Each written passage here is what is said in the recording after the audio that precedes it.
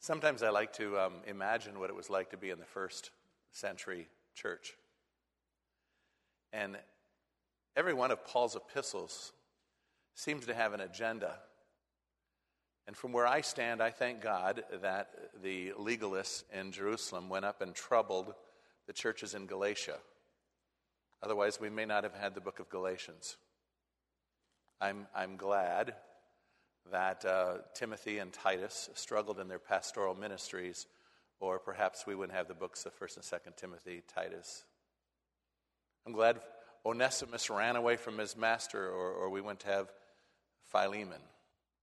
I'm even glad the Corinthians were carnal, divisive, selfish blokes. Because if they weren't, we wouldn't have 1 Thessalonians dealing with all the issues that are there. I really believe that Paul, when he went to every church, taught them the same body of doctrine. I don't think he only talked about the Lord's table to the Corinthians. No, rather they had a problem, and so he wrote to correct it.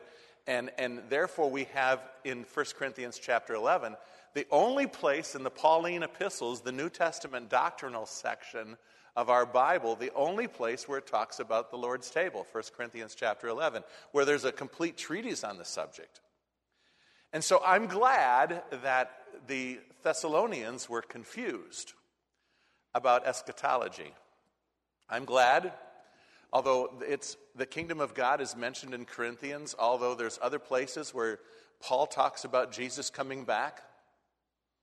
I'm glad that the Thessalonians didn't get it, or that there were people among them that didn't get it. I'm glad the church was up in dithers about it, because if they hadn't been, we wouldn't have these two wonderful books of 1st and 2nd Thessalonians.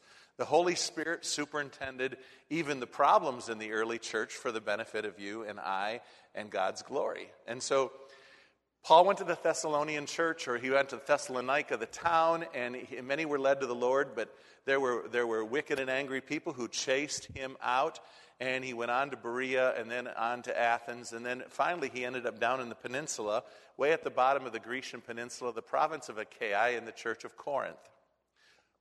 While he's there, he sends Timothy back to find out how the Thessalonians are doing.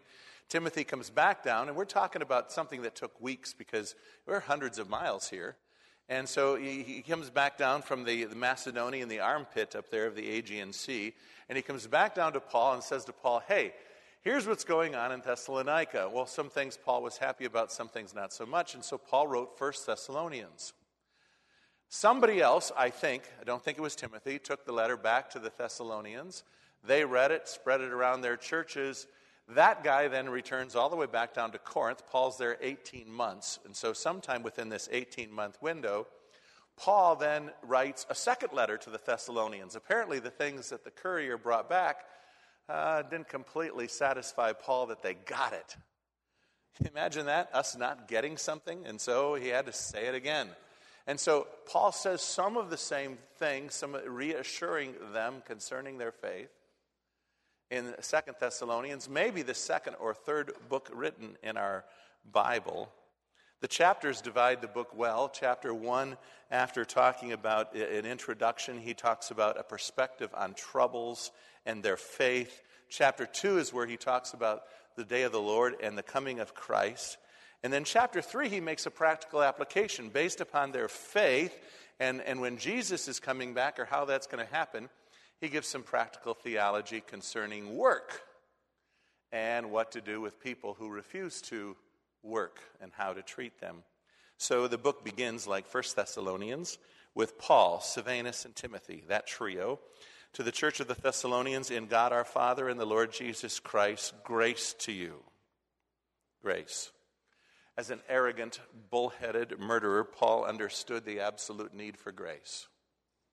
Most of us are willing to embrace that we need grace.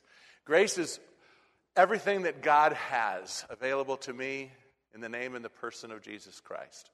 God's riches at Christ's expense. Grace is God gifting to me what I do not deserve. Grace is God's provision of a way for me to come to Christ, to come to God.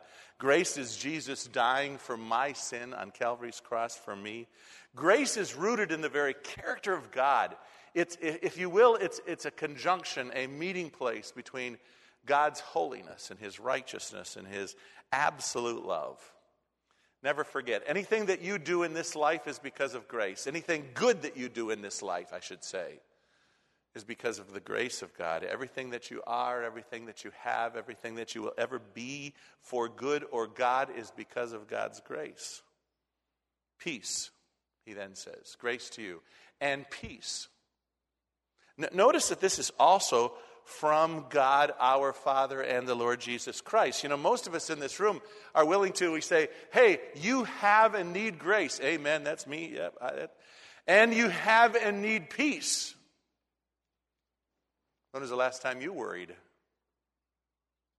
Maybe within the service? When was the last time you lost sleep? Maybe this week?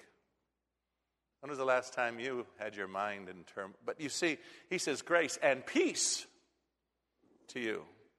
Just as grace comes from God, so peace comes from God. We're not always so quick to identify that, but God gives us his peace for every situation. And that sets up what he talks about in this first chapter. Verses 3 to 8 in my Bible are one sentence. Now, if you were going to write this as an essay, you'd get a lousy grade. But we were taught as kids that a sentence has a subject and a verb and expresses a complete thought. All right, I'm going to read it, okay? And think with me, what is the center, the heart, the thought that Paul is stating with this one sentence? Ready? I'm not going to try to do it in one breath. We are bound to thank God always for you, brethren, as it is fitting, because your faith grows exceedingly, and the love of every one of you abounds toward all each other.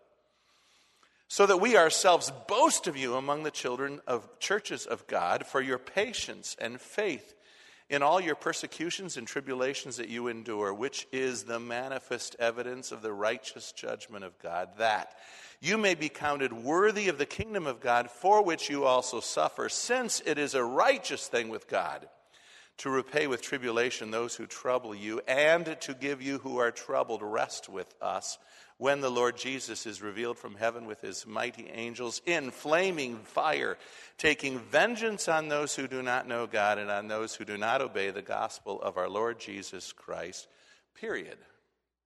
So what is the theme? And being Dan leads theology, I look for repeated ideas in here, and check out the words. In verse 4, he's got persecutions and tribulations.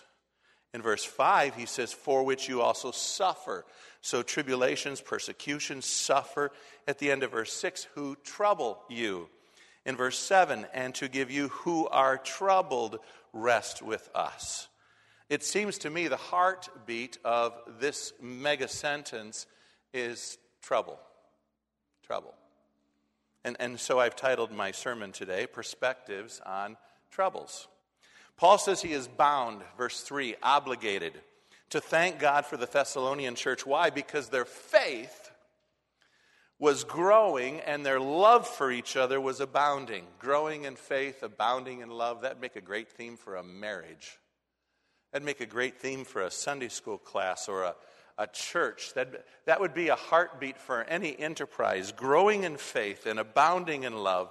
Their faith and love was such to a high level that Paul was bragging, he felt obligated to brag to all the other churches about their faith and love. Hey, think about the Thessalonians. They're up there and they're being persecuted, but they have faith, abounding faith, growing in love for each other, growing in faith and abounding love.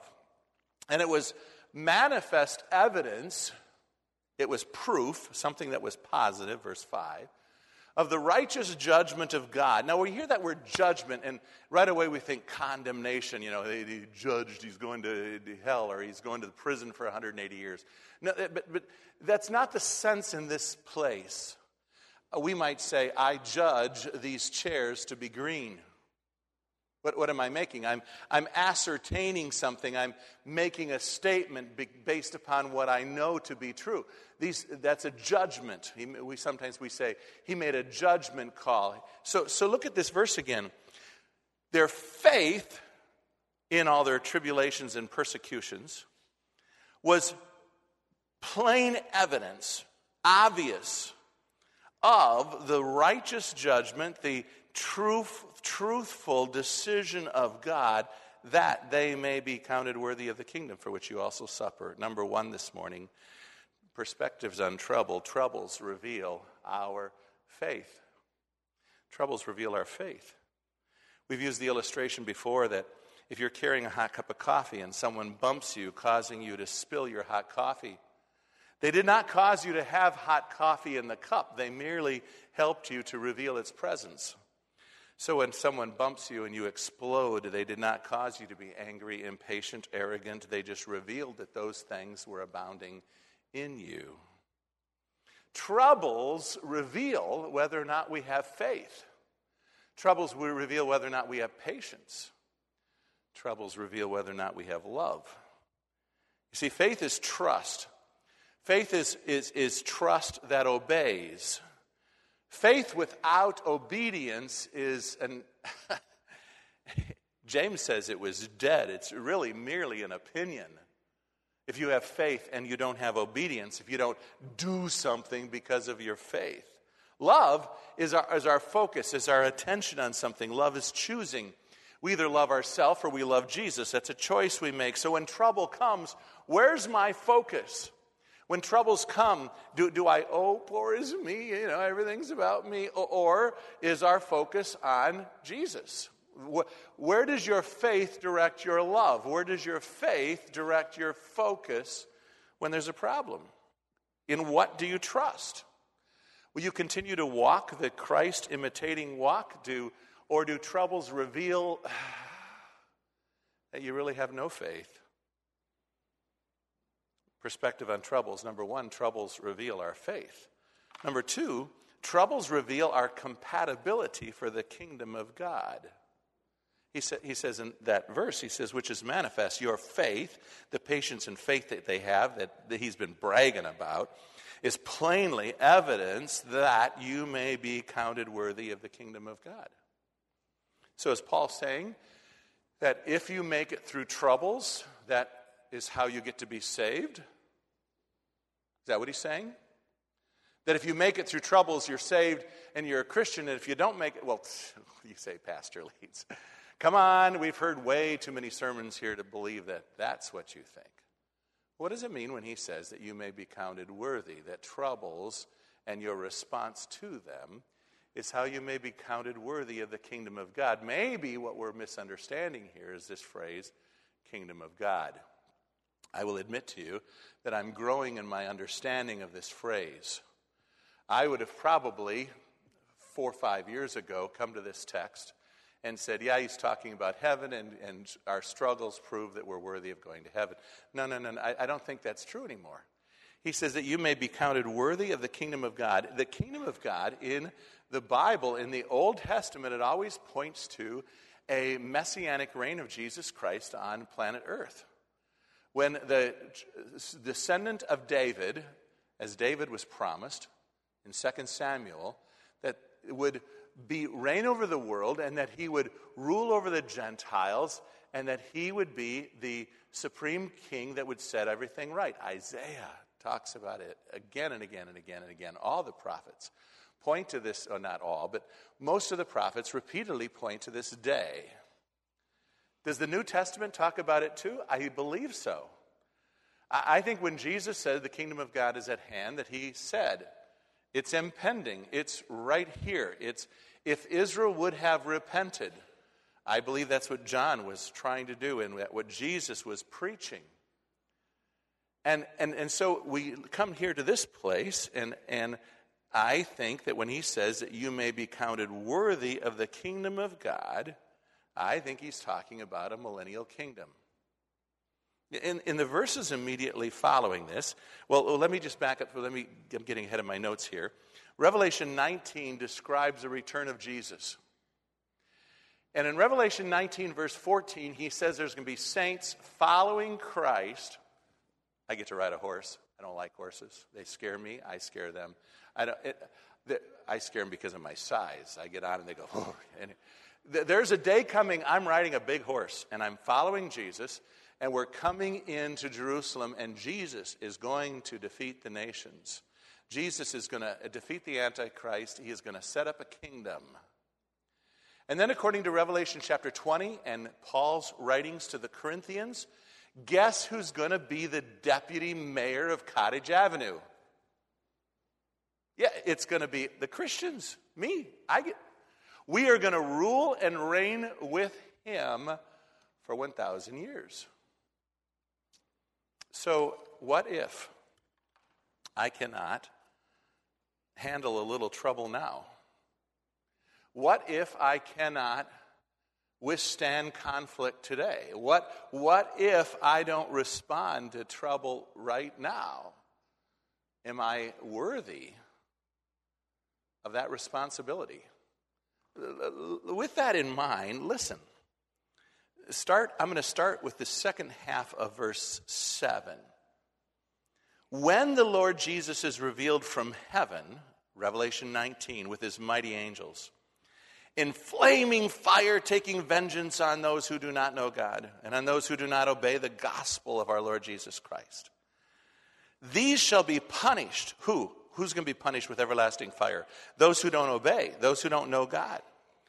With everlasting destruction. Don't let anybody ever tell you that, oh, God is loving and that God would never send anybody to hell. God would never, that's not God as I believe him to be. Well, I'm sorry, they're fabricating a God that is not the God that wrote the Bible. The Bible plainly says that those who do not obey the gospel of our Lord Jesus Christ, these shall be punished with everlasting destruction from the presence of the Lord and from the glory of his power when he comes in that day to be glorified in his saints. The bride of Jesus Christ is riding with him.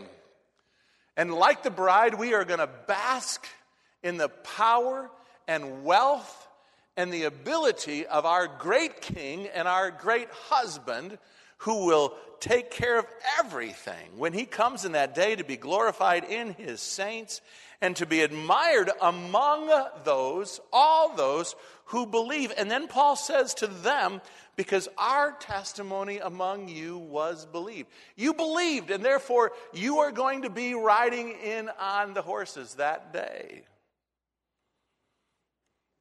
So worthy of, verse 11 says, therefore we pray always for you that our God would count you worthy. That's the second time in this text he talks about being counted worthy. Worthy of this calling. What calling? Coming in with Christ. Basking in the glory that is Jesus Christ. Being a reigner in the kingdom that would be established by Jesus Christ, that you may be counted worthy of this calling and fulfill all the good pleasure of his goodness and the work of faith with power. It's going to be a wonderful time on earth. I believe troubles reveal our compatibility for the kingdom of God. If I can't, by faith, endure troubles now, how can I be part of the governing? How can I be responsible for the work of running the world with Christ if I can't be what I ought to be in his name today? I believe troubles, the perspective on troubles, reveal our faith. I believe troubles reveal our compatibility for the kingdom of God.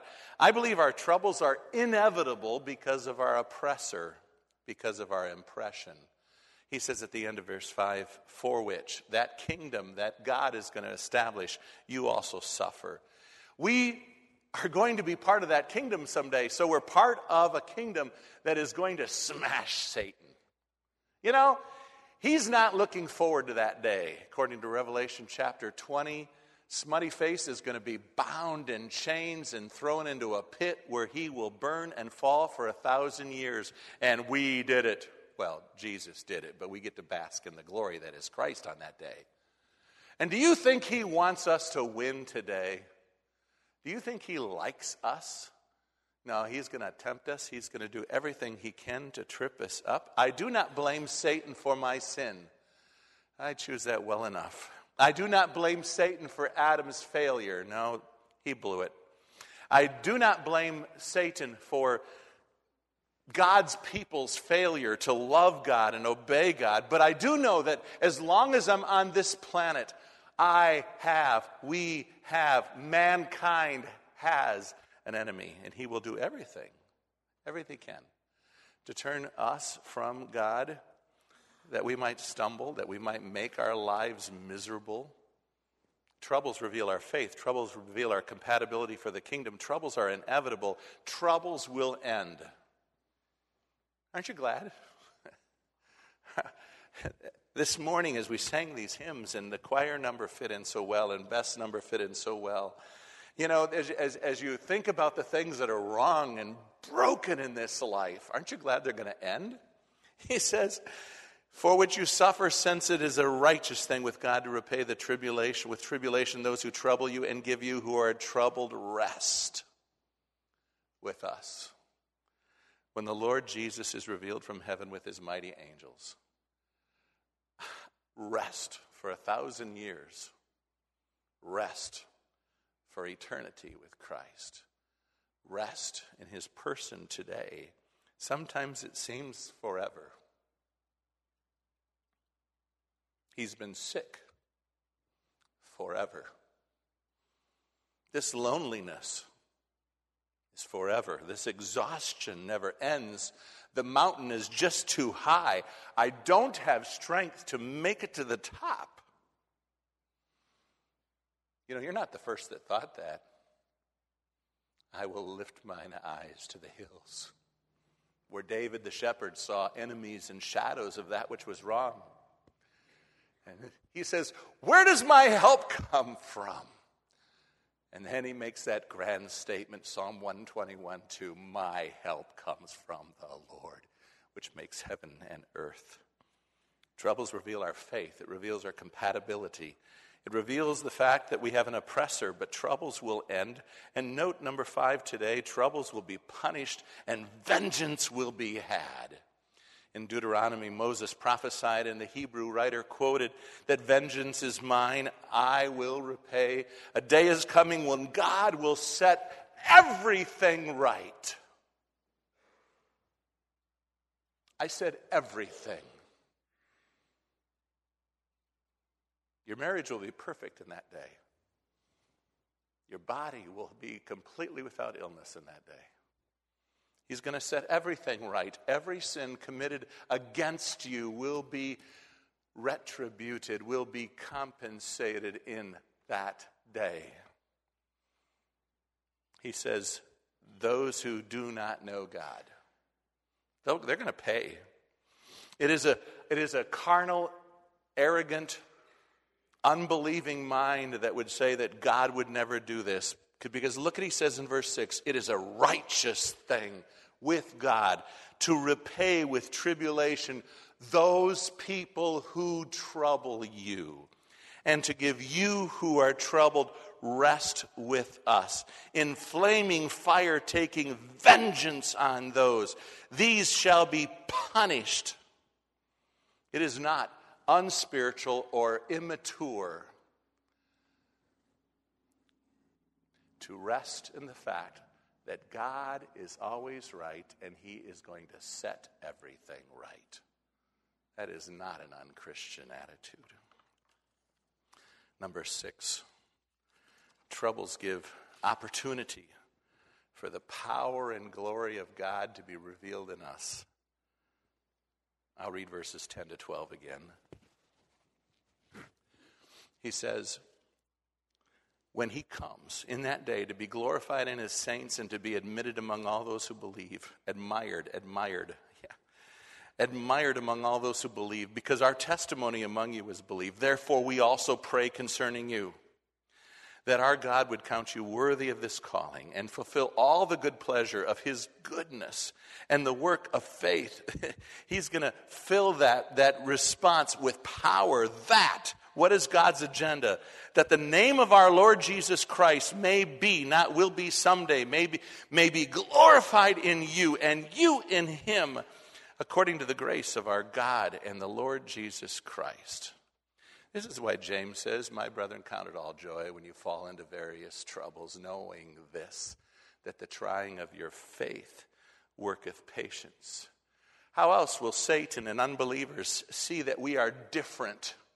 It is our response to troubles. Old age is trouble. Old age is the best time in life to prove that God is good and to manifest the glory of God in us. Grief is trouble, but grief is a great time to manifest the power and glory of God in Jesus Christ in us. Sickness, poverty, spiritual oppression, broken relationships, physical or spiritual depression, devilish antics of all kinds are not fun. These things are trouble. They are great weights. But know this, that God allows these things in our lives that Jesus may be glorified in us and that we may be counted worthy of what he's doing in our life. On the back side of the outline, and I'm not smart enough to figure this out, and this is all me, and so this may or may not be true. You can ask Charlie if it makes any sense at all. But last Sunday night, Charlie talked about a chiastic structure 2 weeks ago, this real fancy term, and so I'm just proving that I was awake, during his sermon here by using the. But note in this text, in verse 2, he starts with grace. In verse 4, he talks about faith. And then in verses 5 to 7, he talks about troubles in response to that. And then he talks about the vengeance of God in response to the troubles. And then in verse 11, he comes back and talks again about their faith. And then he ends it according to the grace of God. There, Charlie, I can do that too.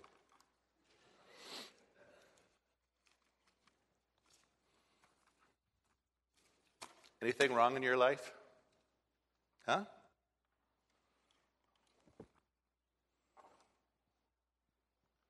Bill just got married, so nothing's wrong in his life.